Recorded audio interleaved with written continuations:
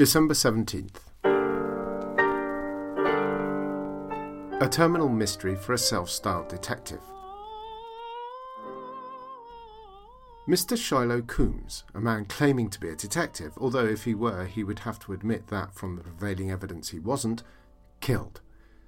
However, in the interest of suspense, we shall refrain from detailing the murder and its means here.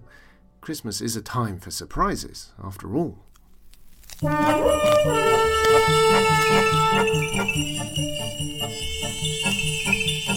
Lightning flying over the snow with a hey ha ha ha ho ha ho, and sleigh bells ringing, gaily singing, merrily we go. Advent Calendar, a merry murder mystery in 24 crimes, written by Tobias Sturt and read by John Millington.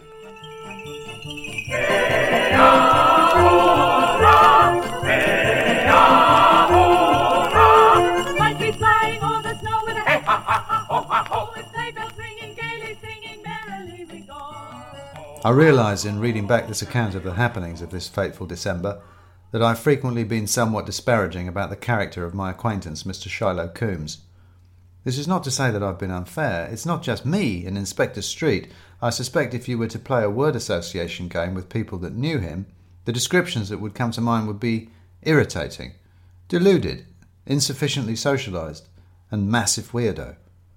I mean, I would say that I like the stories of Sir Arthur Conan Doyle as much as the next man, but in this case the next man is an obsessive fantasist who likes to think of himself as a master of logic, ratiocination and detection, while in fact being an idiot.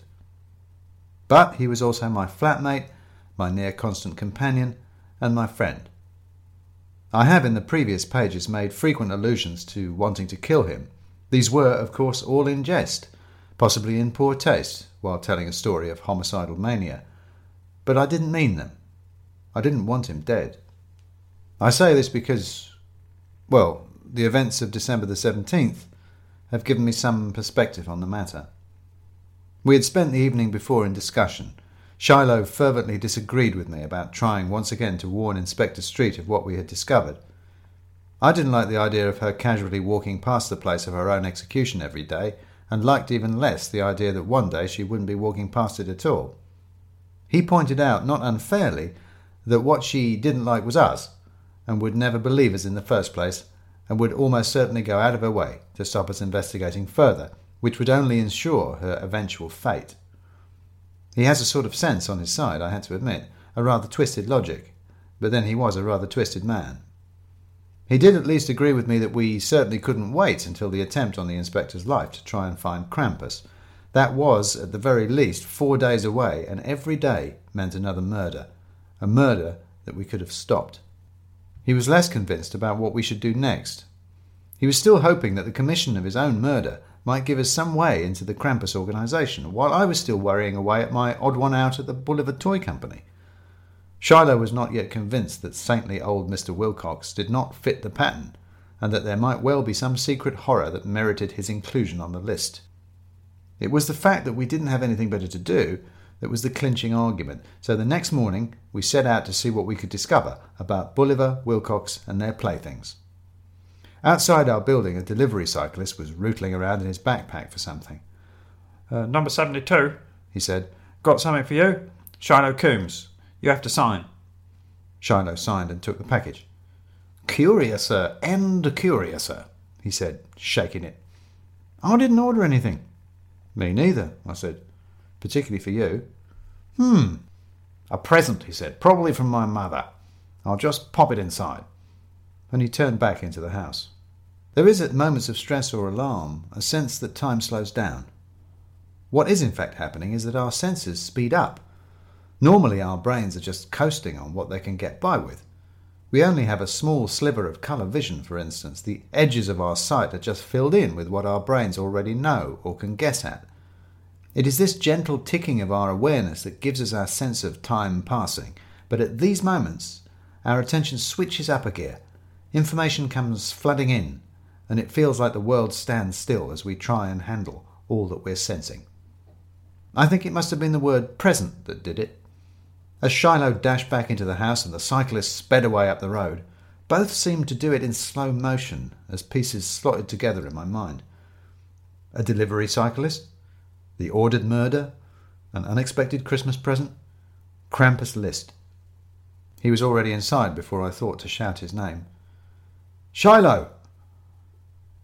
What I remember is the singing of glass, the glazed panels of the front door, the window on the stairs, trembling and then jumping outwards in a great glittering cloud. There must have been an explosion, of course, but that I can't hear.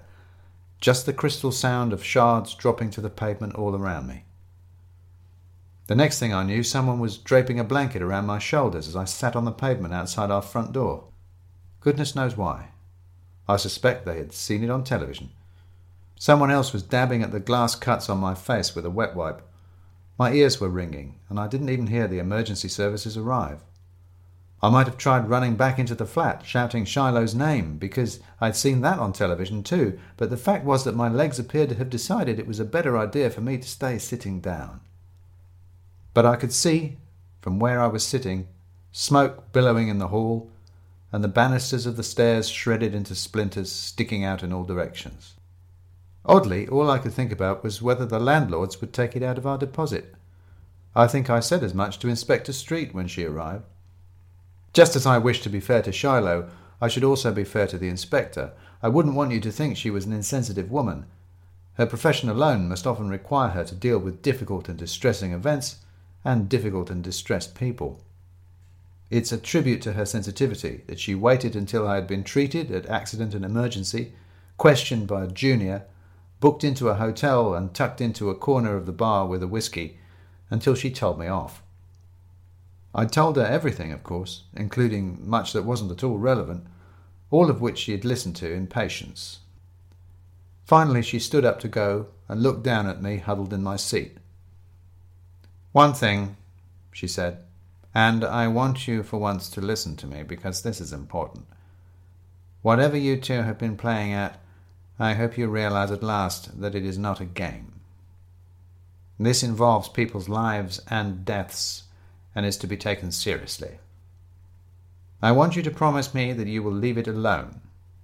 Leave it to the professionals. Leave it to me. Understand?"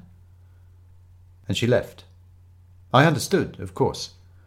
I understood that it was a matter of life and death. Shiloh's death, most particularly. Which was precisely why I wasn't going to leave it alone. He was my friend, after all.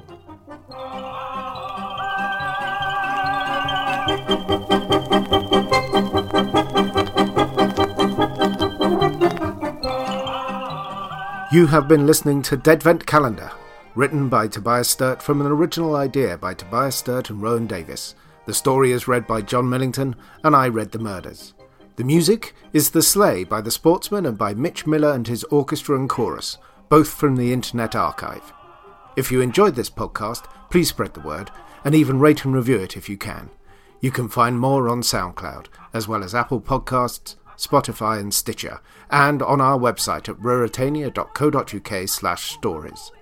And tune in next episode to open another fatal window in our Dead Vent Calendar.